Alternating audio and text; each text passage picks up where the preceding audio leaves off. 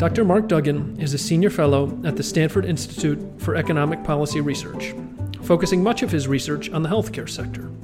And Dr. Andrew Johnston is an assistant professor of economics at University of California, Merced. Today they will discuss the op-ed they recently co-authored in the Wall Street Journal on a big and hidden tax bill that could be coming for businesses at the worst possible time. Let's listen in. Really delighted we've got such a large and broad and great group assembled this afternoon. Dr. Mark Duggan, who is head of research at economic policy at Stanford Institute. He has focused a lot of his studies on the healthcare sector. He and Dr. Andrew Johnston, who will be joining him, who's an assistant professor for economics at the University of California, Merced, recently wrote a serious and timely and depthful op-ed in the Wall Street Journal concerning the pandemic and how we need to respond there, or frankly have some pretty severe economic consequences. So, gentlemen, we're looking forward to hearing your best thoughts in that regard. I think we are fortunate, Nancy, in the series that you and Liz Morrison have put together over a good number of months now, to have such a contemporary, knowledgeable group of speakers, and certainly Mark and Andrew qualified for that. So let me just quickly get into the discussion there. Mark and Andrew, we'll turn the program over to you for your opening remarks, and then we'll open up for questions. So Andrew, do you want me to go first, or do you want to go first? Sure, go ahead. Age before beauty, so to speak. Well, I think both of you are pretty contemporary, but Mark, you go ahead and go first. The floor is yours. So great. Yeah. Thank you all so much for being here today. Nancy, I had the pleasure of meeting you several years ago. I don't know if you remember, back when I was in my Wharton days. I do. At the Wharton School at University of Pennsylvania, but it's great to reconnect. And, I'm a huge fan of what you're up to at No Labels. So just to tell you a little bit about, I can zoom in on anything, but basically, I've been, over the years, for more than 20 years since wrapping up grad school in '99, I've been, sort of looking at U.S. economic policy, mainly on the spending side at the federal level, and trying to think through the economic effects of various federal policies. And so a lot of that has been in the healthcare sector, looking at programs like Medicare and Medicaid, or on the program, the sort of transfer program side, things like Social Security, veterans disability, and now unemployment insurance. So basically, if the government spends a lot of money on something, I'm generally very interested in it. I've done some stuff recently on defense contracting, which is another whole area, a whole different set of issues. And partly I'm drawn to this because I think I'm energized by the potential for economic policy to do a lot of good. And I think economic policy in the U.S. does do a lot of good, but I think in a lot of ways it doesn't quite realize its potential. It could be made better in many, many ways. So that kind of motivates the research that I do, and I think that's a motivator for Andrew too, trying to help make economic policy somewhat better than it would be in the absence of our research. And that's sometimes hard, and that's why I so appreciate and I'm honored by the invitation to present to all of you today, because you're more connected to the front lines than I am, sitting in. We're not really in the ivory tower. Everybody's at home now, so actually in the office at Stanford. But it is it's really an honor and a pleasure to be here. I think and I'll just talk a little bit, and then Andrew can follow up. Obviously we've been hit by sort of unprecedented economic shock here in the U.S. In February, I was teaching Econ 1 to Stanford undergrads and was talking about how the unemployment rate at that time was at a 60-year low of 3.5%, and had actually guest speakers coming in who were doing projections of unemployment over the next 10 years. And it was basically just flat at 3.5 or 4%, projecting that for the next decade. And obviously things quite quickly soon after that. So we went from a 60-year low in February of this year to an 80-year high in April of this year at 14.7%. You have to go back to the Great Depression since we've hit an unemployment rate that high. And that was, all of you on the call know as well as I do that was, driven by this just completely unexpected COVID shock that hit the US economy and really shut down huge parts of our economy, many of which are still shut down now. And so I think one of the things, what this caused, this big increase in unemployment, was a gigantic increase in the number of people turning to this program called unemployment insurance, which is administered by state governments. And it's basically, the structure is pretty much the same across all states in the US. You receive 50% of your past earnings up to a weekly maximum. And in some states, it's a little more than 50%, but it's basically 50% up to a weekly maximum. And the weekly maximum varies across states. So it's higher in some states than in others, but think of that. If someone was, let's say, earning $800 a week and they got laid off from their job, in the typical state, they're going to get an unemployment insurance benefit of $400 a week. Now, the federal government, and so that was kind of set to go. That was going to happen regardless of any action by the federal government. But partly because of the magnitude of the shock and because policymakers were terrified about the psychological impacts of this on people's behavior, there were a number of federal interventions that sort of culminated in this CARES Act that led to a big supplement in people's unemployment insurance benefits. Now, so the goal, to some extent, with this support and enhanced unemployment insurance benefits was just one component of it, but was to sort of counteract the adverse economic effects of the economic shutdown.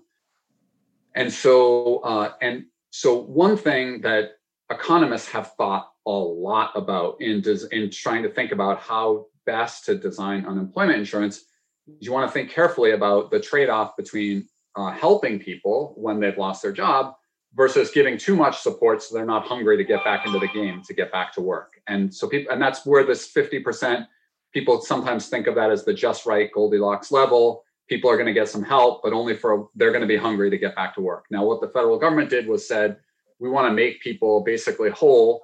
And what they would have liked to do, I think most policymakers would have liked to do, is basically just say to states, you know what, instead of doing this 50% of people's prior earnings, why don't you just do 100% of their prior earnings? Remarkably, it was impossible for most states in the US, given their information systems for their unemployment insurance programs, it was impossible for them to do that. Like, they couldn't just change a number from 50% to 100%. And so instead, what they ended up doing was giving a $600 a week enhanced benefit. And you've heard a lot about, and I may be going on too long. And Mac, you should feel free to interrupt me if this is not, like, if I'm doing too. No, I think you're doing fine. I think what we normally do is, the first 20, 30 minutes is commentary with you and Andrew, and then we'd like to open up for questions. So kind of keep that in mind. We won't have any red buttons here on the debate. Go ahead. Okay, but feel free to mute me or whatever is necessary. I get talking about this and I get so excited because I'm so interested and energized about it. But if I'm like painfully boring, then please don't, or just going over my time, please don't hesitate to interrupt me. So in any case, I think that's what people would have liked to have done. It's unbelievable actually how antiquated the state unemployment insurance systems are. They still are today. I live here in Silicon Valley, the hotbed of innovation globally. And, California's unemployment insurance system is actually shut down right now for new UI recipients because the system has been overwhelmed. And it's kind of painful for me to look around and see how this is not the sort of infrastructure that we would expect in the US, but that's just where we are. So because of that technical challenge, basically what federal policymakers instead did was say, let's just give $600 a week top off on top of people's unemployment insurance benefits. Apparently the systems could accommodate that. That was simpler because it wasn't tailored to each person. It was basically everyone would get the same 600 enhancement above and beyond their additional benefits. A lot of people worried that because of that, some were going to say, you know what, this is actually more than I was making in my job. I'm not in any rush to get back to work. Maybe I'll just hang out here at home. And the evidence for that was pretty limited but that was a concern that a lot of people articulated. I could either go back to work for $800 a week in my earlier example, or I could sit at home and earn $1,000 a week because I get the 400 plus the 600 enhancement. And then, obviously that would be an even bigger factor for someone who's only making 400 a week, because then it would be the difference between 400 a week and 800 a week with the enhanced 600. So in any case, but so that's kind of this program, and tens of millions of Americans went onto the unemployment insurance program. And the number of people who went onto the program varied a lot across states, partly as a function of how hard hit the state's economy was. Like New York, I think, as a share of its population, had the highest share of its residents on unemployment insurance after the COVID sort of economic effects started to take hold. But one of the things, so unemployment insurance is often referred to by economists and other experts as an automatic stabilizer, in the sense that it kicks in as soon as the economy starts to tank. There's no need for Congress to act.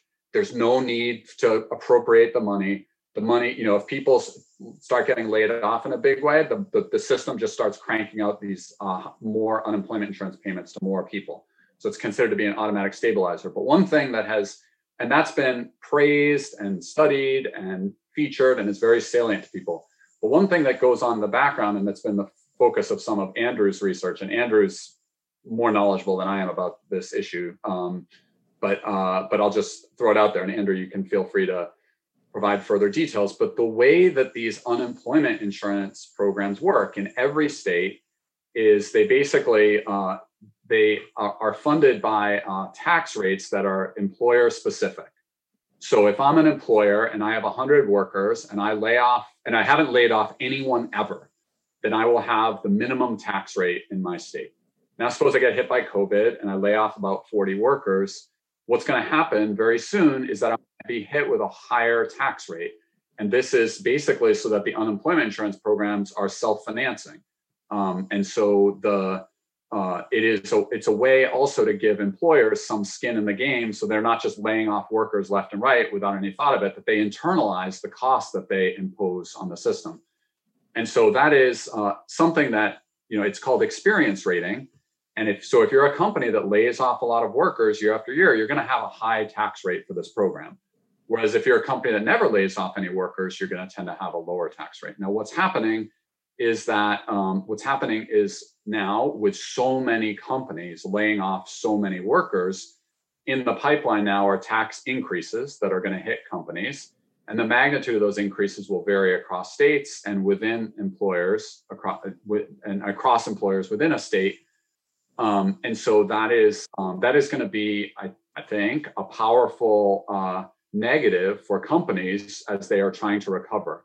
And the somewhat strange thing about this is that the highest tax increases are going to apply to the companies hit hardest by the pandemic. So if I'm a software company and I had 100 workers before the pandemic and I have 100 workers after the pandemic, I'm not going to see any increase in my unemployment insurance taxes. Whereas if I'm, let's say, a restaurant chain and I had 100 workers and I laid off 60 of them, I'm going to see some big tax increases. And that's going to act as a powerful disincentive for companies to hire more workers. So what Andrew and I wanted to flag this, because I think, there's all this talk about, we want to encourage economic recovery. And I think, but this is going to be sand in the proverbial gears of the recovery, because it's going to be making it more expensive for employers to hire more workers as the economy recovers. So in some respects, whereas on the benefit side, unemployment insurance is a sort of automatic stabilizer, dispersing more money when the economy is going downhill, it actually is an automatic destabilizer on the financing side, because it implies the biggest tax increases right after economic shocks have been felt. And this is going to happen across all states. And I mean, just the final thing that I'll say, and then I'll hand it off to Andrew, is that states are supposed to run unemployment insurance programs and to run surpluses in good years so that they have a trust fund balance and can draw on that balance in not so good years. It's often the case that policymakers are not as focused as they should be during good times to make sure that they're preparing for bad times. And so, and my state, right, my current state and Andrew's current state of California was 52nd out of 52 state unemployment insurance programs. I'm putting in DC and Puerto Rico here in terms of its preparedness for an economic hit. If you calculate it as the sort of ratio of the trust fund of the state just prior to COVID to its, basically its level of employment in the state. California was literally dead last. So not surprisingly, very soon after this pandemic hit, California and now 17 other states are borrowing from the federal government because they didn't have nearly enough money in their trust funds to finance their benefits. And California right now is up to $13.25 billion, which is a lot of money. People were praising California for having this trust fund. Governor Jerry Brown, I think, really tried hard to build up a trust fund in advance of a recession, and people praised him justifiably for that. And we were up slightly over 20 billion, but already we're at 13.25 billion just from unemployment insurance. And so this is going to be a heavy lift. New York's at 8 billion. It's not just a blue state thing, though. Texas is borrowing 5 billion. And part of the problem that states are facing, and probably Andrew, maybe you can mention this a little bit more, is that the amount of wages that they subject to unemployment insurance is too low. So essentially, it doesn't have, you may all be familiar with Social Security. You hear about, I think it's $133,000. The first $133,000 a person earns, they pay Social Security taxes on that. And then nothing beyond that. With unemployment insurance in the state of California, that amount, the employer pays the tax, and it's only on the first 7,000 in wages. In Texas, it's only on the first 9,000 in wages. In New York State, it's only on the first 11,400 in wages. And partly because of these very low tax bases, that means that a higher share of the tax is being borne by the lowest income workers, because and so it's almost painfully, I hesitate to say the word idiotic with 100 people on it, but I would say it is painfully idiotic, to have such a low tax base for this program, because if I'm earning $45,000 a year in California, I get an unemployment insurance benefit that's 6 times higher than someone who's earning $7,500 a year, even though the employer tax that my employer paid is the same. So it's just there has been so much attention paid by economists and policymakers to unemployment insurance on the benefit side. This 50% issue, the how many weeks should we give people benefits? Usually it's up to 26 weeks. The $600 a week, was that too much or was that too little? But there's literally no one paying any attention to this financing issue, which I think is just as important, if not more so. So with that, I'll hand it off to Andrew. Awesome. Thanks, Mark. Also, I should say you all should definitely interrupt us. And I think it can be much clearer if you ask us what we're saying that doesn't make sense. If we're using a word or something, any questions you have, I think it makes it probably easier to listen to also. So the core kind of interesting thing that most people aren't aware of is that UI taxes change for individual firms. And the reason that the United States does this is because we're trying to make firms less flippant about layoffs. So essentially, if you're my employer, if Mark's my employer and he lays me off, which he probably would like to at some point, and I claim unemployment insurance benefits, then those benefits that I receive, however many they are, if it's $1,000 in benefits or $5,000 in benefits, are going to be charged to Mark's employer account, and they're going to show up in the form of a higher tax rate over the next couple of years. And so the clever thing about that is this gives Mark a good incentive to invest in me as an employee, to find people that are well suited to the job, and then to be kind of reluctant to lay people off when things are dire. So that's the kind of the smart thing about experience rating is that it gives employers measured incentive to balance the benefits of layoffs to the firm with the cost in unemployment insurance to society.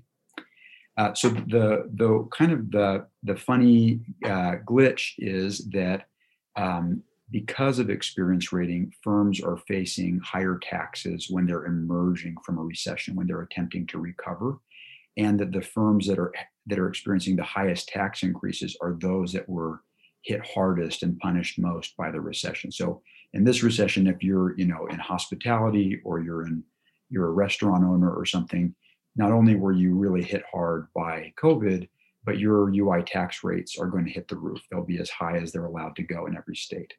And so there might be something that just like isn't great about that in terms of spurring recovery, especially because you're raising taxes on firms that are already weakened. So they may be especially unable to sort of absorb the shock of a higher tax rate. So that's kind of the glitch that we're thinking about. And one of the reasons that one of the things that exacerbates this problem is that UI trust funds are badly financed. They're badly financed because the insurance base is quite wide. How much of everyone's wages we insure when they're unemployed is quite wide, but the taxable wage base for financing those benefits is quite narrow. So you can receive half of what you would have earned up to $80,000 in some states, but in some states the tax base will be only $7,000. So the simple way to say it is that the tax base and that the insurance base are not well aligned, and that dries up UI trust funds so that they're underfunded, systematically underfunded in many states. And because of that, so if you're a UI program in a state with low funding, you're not financing your benefits very well. When there is a recession, you're going to pay out what's left in your trust fund, and then you're going to be left with nothing in the tank to pay out additional benefits. And so these states might be especially likely to raise taxes during recessions.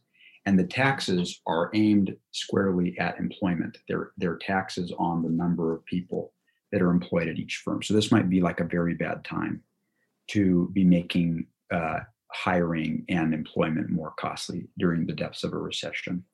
So the main thing that we encouraged in our piece was to expand the taxable wage base so that it was in line with the insurable wage base. And that produces better funding, and it will have the effect of reducing the tax hikes that firms face when they are wading through the trials of a recession. And then that last week, I had a governor's office reach out to me about some of this stuff. And they are worried, and I just think this is interesting because we never think about what a governor, I don't talk to governors, I guess, but they're worried that if they expand the tax base, that they're going to expose some firms to greater taxes, and that's true. And so one way of sort of softening that blow is to raise minimum rates so that everyone's paying 1% of payroll, for instance.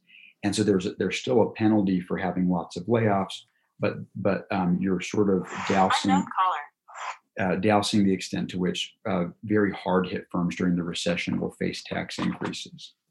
Yeah, let me just jump in and say, like, another thing that we sort of argued for in this Wall Street Journal editorial was to basically sort of cushion, to the extent that let's suppose you're in the leisure or hospitality industry, you're just getting pounded through no fault of your own, cushion the tax rate increases that are attributable to the industry that you're in. So for example, restaurants, hotels, and so forth, maybe grade on a curve, so to speak, is what we suggested. So not have such higher tax rates for those companies, recognizing that their industry is just getting really, really hard hit. And I think that is something that it may not be possible for states to do it right now because their unemployment insurance trust funds are absolutely hemorrhaging money. Even the 34 that haven't yet borrowed are in a pretty tough state financially. And the 17 that have borrowed are just going to be borrowing more and more from the federal government going forward. So I think that is a really important issue. And one thing that is going to make the upcoming tax increases somewhat bigger is that a lot of companies are going out of business.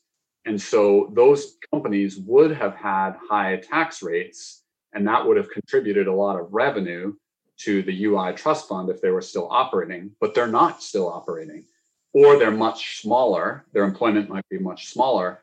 And so the tax revenue that we're getting from those higher rates won't be as high. So states are going to have to employ a multitude of strategies, especially the states that have been really hard hit. Like California's got the 5th highest unemployment rate in the US right now. I believe New York or Connecticut is at the top. Does that sound right to you, Andrew?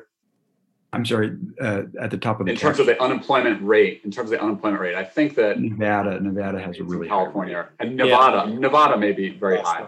Yeah. Nevada's very high. But I also want to give Andrew a little shout out because I was super grateful because we were scrambling to get this for policy brief on which the journal editorial was based, written, and we actually collaborated with that with another expert, Audrey Guo, who's at Santa Clara University, and then ultimately worked on this Wall Street Journal editorial, Andrew and I, on that.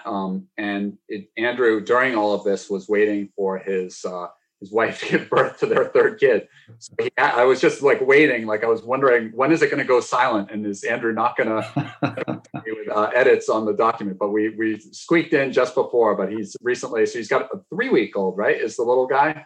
Yeah, sorry, that's why I left just before I had to. Yeah, right. So. Right. So it's an active household with the third kid in his household. But in any case, yeah, it's been a pleasure working with Andrew on this. I've connected a little bit with some people in governor's offices. I mean, right now, a lot of them are scrambling just because the hit to their state budgets is quite significant from this. And I don't know if all of you saw, just literally less than an hour before this call, the president actually apparently said that there's not going to be any further negotiations on the possible additional relief package before the election. So 4 weeks until election day. And so I think that a lot of state governors and others in state governments are trying to figure out how they're going to make it work going forward. And there's huge variation across states with respect to how hard they've been hit by this pandemic. Certainly East Coast states, but states like, for example, that don't normally get hit, like Nevada and Hawaii, have just gotten walloped by this, given that tourism is such a big part of their economies. And there are other states too that have been hit by like the low oil prices. I believe Wyoming has been especially hard hit. So I think it's pretty equally hit. It's hit a lot of red and blue states. So with that, I guess we'll pause. I'm sure we haven't touched on everything, but maybe that gives. No, I think Mark, you and Andrew have really, I think, hit the critical points, and I think your message is a serious, depthful, and frankly sobering one. And it's going to obviously take some pretty unprecedented actions to respond, both at a state and a federal level, to the current economic landscape, as you have already outlined it, some specific areas and more broadly. So with that, thank you for your opening comments. Andrew, congratulations on your 3rd child there. Important for sure. Let's go to Maxine Clark, I think, has our first question. Maxine? Yes, thank you. Thank you for that. Very informative. Having been an employer of people for over 30 years, we hardly ever looked at those numbers, because we didn't need to. We kept people employed in the retail business. But this time it was really interesting because there was an option to furlough people, not let them permanently go. And so a lot of people put people on furlough, which also allowed them to access the unemployment system, I believe. And that was an unexpected number. I'm not sure anybody could have figured that in. It worked out that people could, in the retail business or the restaurant business, pull people back to work. But we were closed. Most retailers and restaurants, and maybe restaurants longer, were closed from March to June. We were just starting to open up back in May and June. And so there was no way that you couldn't bring people back if you wanted to. And if you did, stores were opening on a county by county basis, not necessarily all across the board. Every state was different because their laws were different. Now people are going to have to go back in and figure this out. This is going to be really interesting. What can we do as employers to draw attention? I mean, maybe we don't want to because it's going to mean more taxes to us, but I think this is a really important safety net that just exploded. And we probably weren't anticipating it. I don't remember even talking about this in the last recession at all like this. So I think this is really quite different and something that we probably should be better prepared for. Yeah, I think Maxine's raised a critical point, Mark, for you and Andrew to address. How do you suggest that employers really engage with both the state and federal officials on this? So, I mean, I think it's worth noting that after the Great Recession, so from 2009 to 2012, average tax rates for unemployment insurance went up by about 75%. So it did hit a lot of employers quite hard, and it hit employers especially like that recession. It was construction and manufacturing that got especially hard hit. Whereas in this recession, it's different industries, as you noted, Maxine, like retail and restaurants and so forth, that are going to be hit by these changes. But I think I think from an employer's perspective, it's not obvious that they're necessarily going to pay more tax. It just the distribution of that tax needs to change somewhat. Like California stands out among all states. I mean, Texas and New York, for example, aren't much better, nor is Florida. But California really stands out as having the lowest tax base of any state. It doesn't make any sense at all to have a tax base of $7,000. So if you raise the tax base, that can allow you to lower rates for everyone and pull in the same amount of revenue. And it would just, I think that employers could get behind that in the sense that it would, especially in employers that hire, like in retail, which is a pretty high turnover employer. If you're hiring lots of people for a relatively short period of time, you're getting hit especially hard by the current system because you're paying. You think about, imagine you had 4 workers who each earned $10,000 during the years versus one who worked and earned $40,000 the whole year. You're paying 4 times as much in taxes for having a lot of people, a lot of lower wage workers, frankly, and shorter term workers. So I think that employers, it's a system that makes a lot more sense to have a broader base, and I think that's usually. I mean, I don't know if bipartisanship is even, who knows? I don't know if that happened, but I think in general, when people talk about tax reform, they often talk about lowering rates and broadening the base. I mean, that's, we here in California got hit by that state and local tax deduction, but that's one thing that the state and local tax deduction did was the elimination of that broadened the base. And I know that wasn't a popular thing among a lot of my fellow Californians and New Yorkers and so forth, but I think here, broadening the base just makes huge amount of sense because to only apply unemployment insurance tax to the first $7,000 of your workers' earnings, it just is really inequitable, actually. So it used to be the case that the unemployment insurance tax base and the Social Security tax base were the same. And I don't know what exactly happened, but I think employers could get behind this because it wouldn't necessarily mean more taxes for them. It would just mean taxes distributed more fairly across their workers. I don't know, Andrew, is there anything you want to add to that? Well, one thing that's kind of interesting is that it looks like part of the problem with UI taxes is that they're so unpredictable. So if you have a firm that's just a few people, just 10 people or 20 people, and you lay someone off and you don't know how long they took benefits for, your tax can literally end up anywhere on the scale. And if you broaden the base and you had some sort of low rate of constant contributions, even when you were doing well, it would just reduce the scope for sort of wild fluctuations that seem to catch employers off guard. And the reason I say that is that in the data, the tax increases have their largest effect in the quarter the tax has to be paid, which just means that employers seem totally unaware of the tax until they get the bill. and then they sort of make a reaction, which just means that like there's lots on their plate, and that more continuity would actually be useful for them in terms of managing their affairs and their hiring. And one thing that's appealing about this too, just to add what Andrew was saying, I mean, there's so much attention that gets paid to what are the tax rates for people at the very top of the income distribution.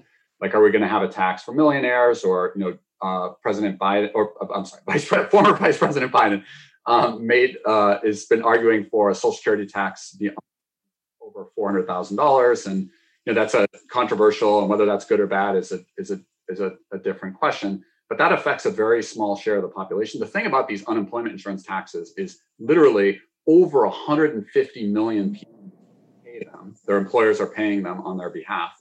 And if you raise the tax base somewhat, it would provide benefits to the very lowest income workers and have a modest impact on high income earners. And I think would be, we hear a lot of talk about inequality, about concerns in growing inequality and the effects of that. This would be a very fiscally prudent way to stimulate greater equality. It's not going to have a huge impact on inequality, but it would, I think, differentially benefit people in the bottom 20 or 30% of the earnings distribution. And I think that is, something that I think makes a lot of sense. So even from the strict financial perspective, I don't think employers would stand to lose much. And as a country, this would be an example of something that we could do to benefit the least advantaged and make it less expensive to hire people who are at the lower end of the earnings distribution. Thank you. That's a thoughtful, full response, Maxine. Thank you for raising important and fundamental question. Let's go to Carla Odell. I think is has the next question. Carla. Thank you, Max. One, the proposal makes a lot of sense. Mark and Andrew, I really appreciate what you've done on this. And Andrew, I'm sure your wife has a whole different definition of labor than you do at this point.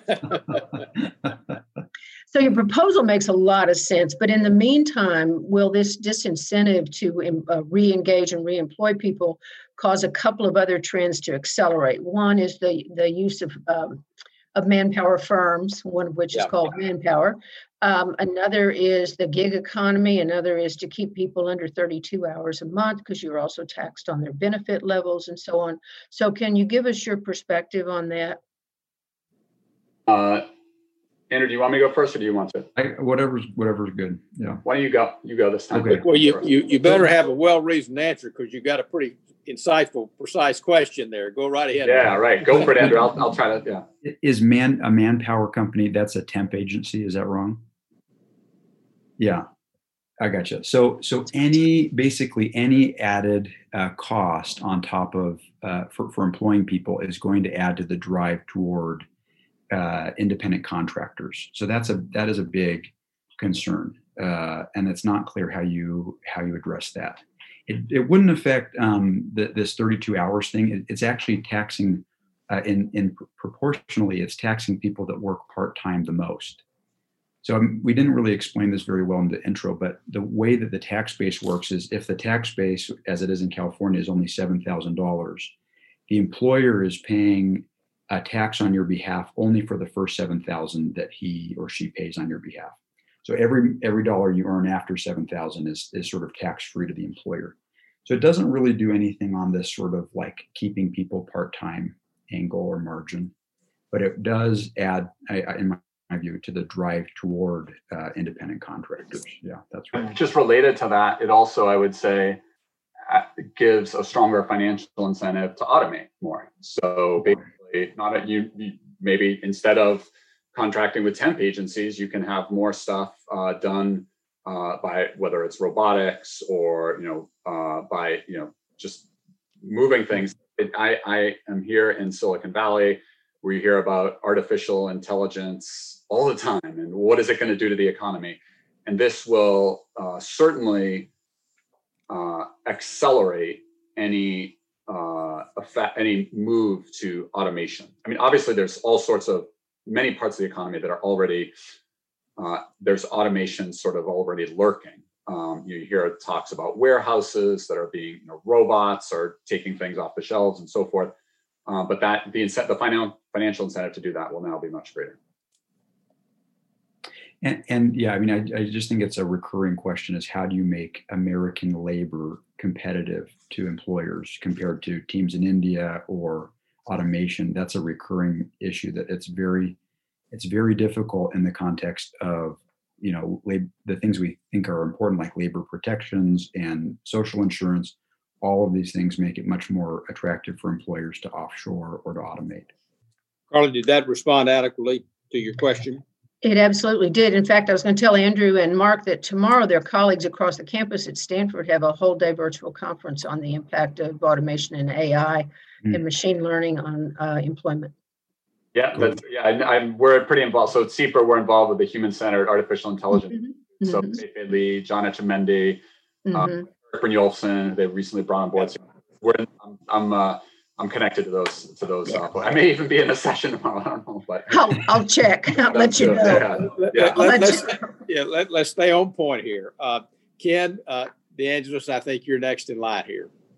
Yes, Mark and Andrew, thanks for your comments. This is an unfair question, but I'm going to ask it anyway, which is the unemployment rate nationally going up or down? And if it's going up, how far and how long? It's going down. The labor market is snapping back into place. No, wait a minute, Andrew. Andrew, repeat that. Repeat that, please. I said the unemployment rate is going down. The labor market is snapping back into place. It's interesting because I can't remember who said this, but a famous economist once said, when asked for predictions, a number or a date, but not both. So I agree with Andrew that I think the recovery, the unemployment has come down quite massively from April to September. But I am a little. I don't think the rate of improvement that we've seen the last 5 or 6 months is necessarily going to extrapolate to the next 3 or 4 months. If it were, we might get back to 4% unemployment. But I think there are some parts of the economy that are just gone. Like, we're not going to have as many people working in restaurants. We're not going to have as many people working at hotels or retail. And so it's going to take time, I think, for new places in the economy to emerge that can absorb those individuals. So I think it will be a little while, but I'm cautiously optimistic. It is troubling, though. I mean, as you've probably all seen the national numbers for the number of COVID cases each day. And, we were up around 30,000, we were coming down, then we shot back up around 70,000 a day, then we were coming down again, now we're going up again. So to the extent that we see cases rising, and it's bizarre. I mean, some of the places where cases are rising the most are exactly not what I would expect. I think right now on a per capita basis, North Dakota is actually the highest in the U.S., which I would never have expected. And as that happens, I think states may have to respond by tightening regulations somewhat. And it's hard because this is new to everybody, and there are a lot of people out there confidently stating what they think should be done. But I wish that people approached it with a little more humility and a little more attitude of, we need to experiment a bit to see what is the best thing to do. But it's getting better.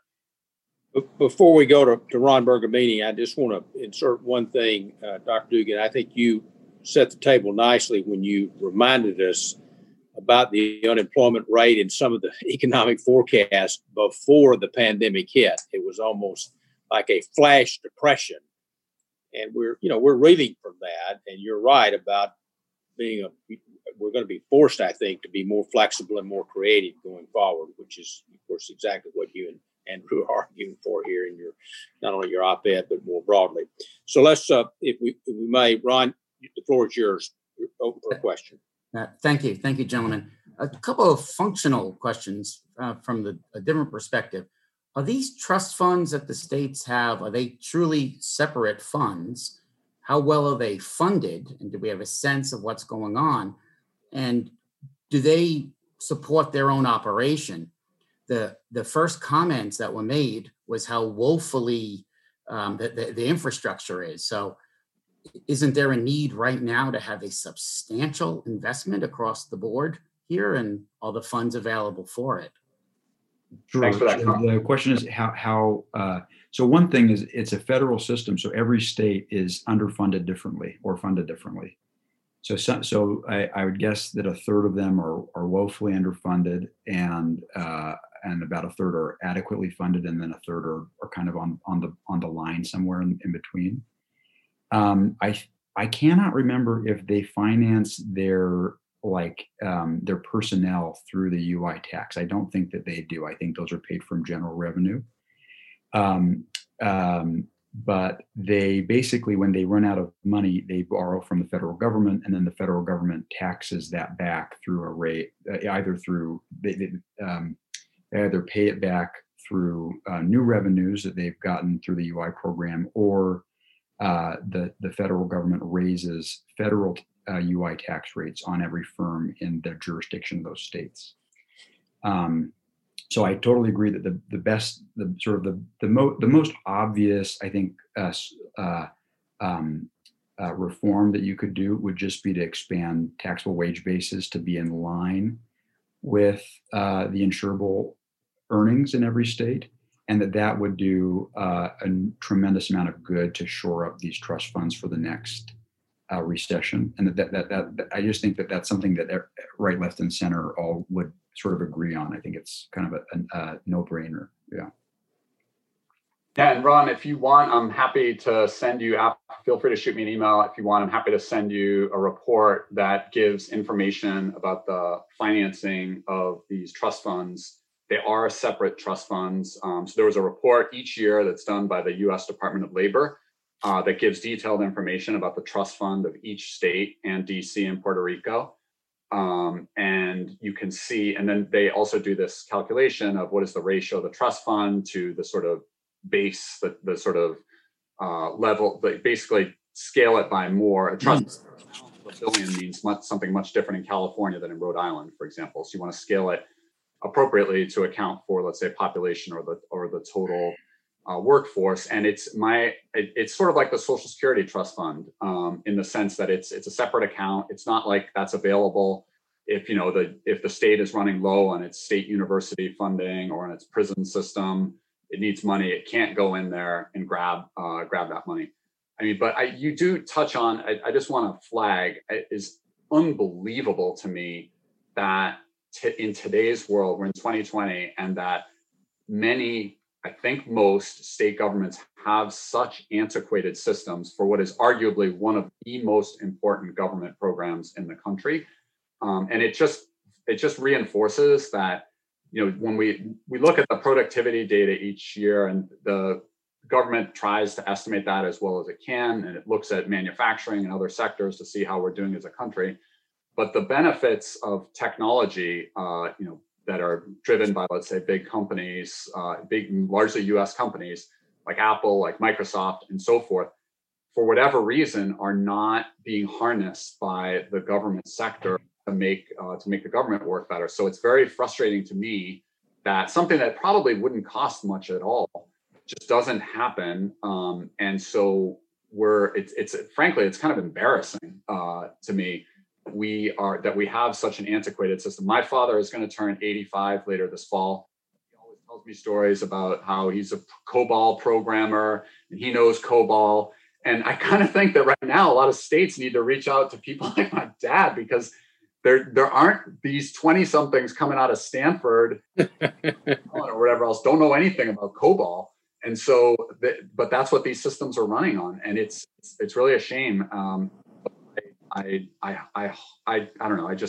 Not that I think states are going to have much extra money in the near future to make these sorts of investments, but it's a shame, because we all can look around and see how much we have all benefited. Us and our employers have benefited from this real revolution, in technology led by companies like Google, like Facebook, like Amazon, like Microsoft and Apple and so forth. But it's not benefiting the government sector. The government's more than a third of GDP in the US, and it differentially matters for low-income people. It's very frustrating to me. All the programmers are working at HUD, and I will make sure Brian Montgomery calls your dad tonight. Okay, that's great. My dad will be very happy. Well, we've accomplished a lot on this call here. That's great. All right, Tim Sloan, I think you get the last question here before we move to a close here. Tim, floor is yours. Great. Thank you, Mac. And Mark, Andrew, thanks very much. Maybe as a follow-up to Ron's question, and hopefully the answer will be short. Is there a state that you're aware of that actually has a system in place that you would point to and say, that's probably the best, and that's what we should try to emulate today? I have a vote, Andrew. Do you have a? No, I don't. Yeah, go for it. I think the state of Washington does a really good job.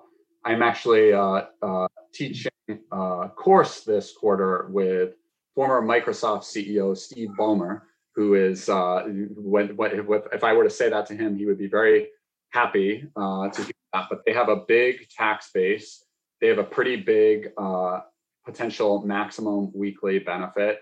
They're plenty well funded going into this pandemic. So I think the state of Washington, I admit, but they, their tax base is, I think, 6 or 7 times higher than California's for unemployment insurance. And as a result, they can have much lower tax rates because they've got a bigger base. And so they are sort of, I think, a really good example. I think, and I haven't done a full-blown analysis, and that's a great one to point to. But for California to get to Washington would be kind of a jolt. I'm trying to encourage people within the state of California to at least index. $7,000 tax base has not changed since 1982. So during that same time, the Social Security tax base, the maximum amount of earnings on which you pay Social Security taxes, has gone up by, I think, about a factor of 5. Whereas in California, it was $7,000 that you paid unemployment insurance taxes, that your employer paid unemployment insurance taxes on in 1982 in California. In 2020, it's still $7,000, and so it's not a surprise that California is ranked, the worst. And like I said, it's not just an idiotic blue state phenomenon, which some of my friends will say that, yeah, you idiots in California. It's, Texas and other states that are, clearly on a different side of the political continuum. They also have really low tax bases, and it's not. It's not flashy. The thing about this issue that I just want to emphasize, it's not a flashy issue. But it's pretty important because it literally affects the tax burden, the cost of hiring everybody in America's workforce. And with some minor tweaks to get the country more in a situation like Washington's, I think it would differentially benefit lower income workers in the country, and I think it would be a powerful propeller for employment growth going forward. But anyway, we'll see if we get any traction. We're getting a little bit of traction, but I wouldn't say we've our momentum is a little limited right now. Although that's partly because of Andrew's increased parental responsibilities and my stuff. But we're excited about it to try to energize people. We hope you get some traction. I think, Tim, you suggested a very good point. The National Governors Association is one of the few bodies that has some modicum of bipartisanship. So I hope there's at least some thought sharing, approach sharing. Every state's different for sure, but there's some commonality here, marking what you and Andrew are talking about in terms of broadening the base and trying to make it more equitable. I think we'll go to Dr. Bill Galston as we have before. Bill, to give you the last question and the last comments as we conclude our session. Bill, the floor is yours. I think in the interest of finishing on time, I will not pose a question, although I have many, but simply offer some brief closing remarks. First of all, to begin where I should begin, we're very grateful that you've given an hour of your time. I'll refrain from asking Andrew whether he'd rather have spent this hour with us or what he otherwise would have been doing. We want to protect your anonymity here.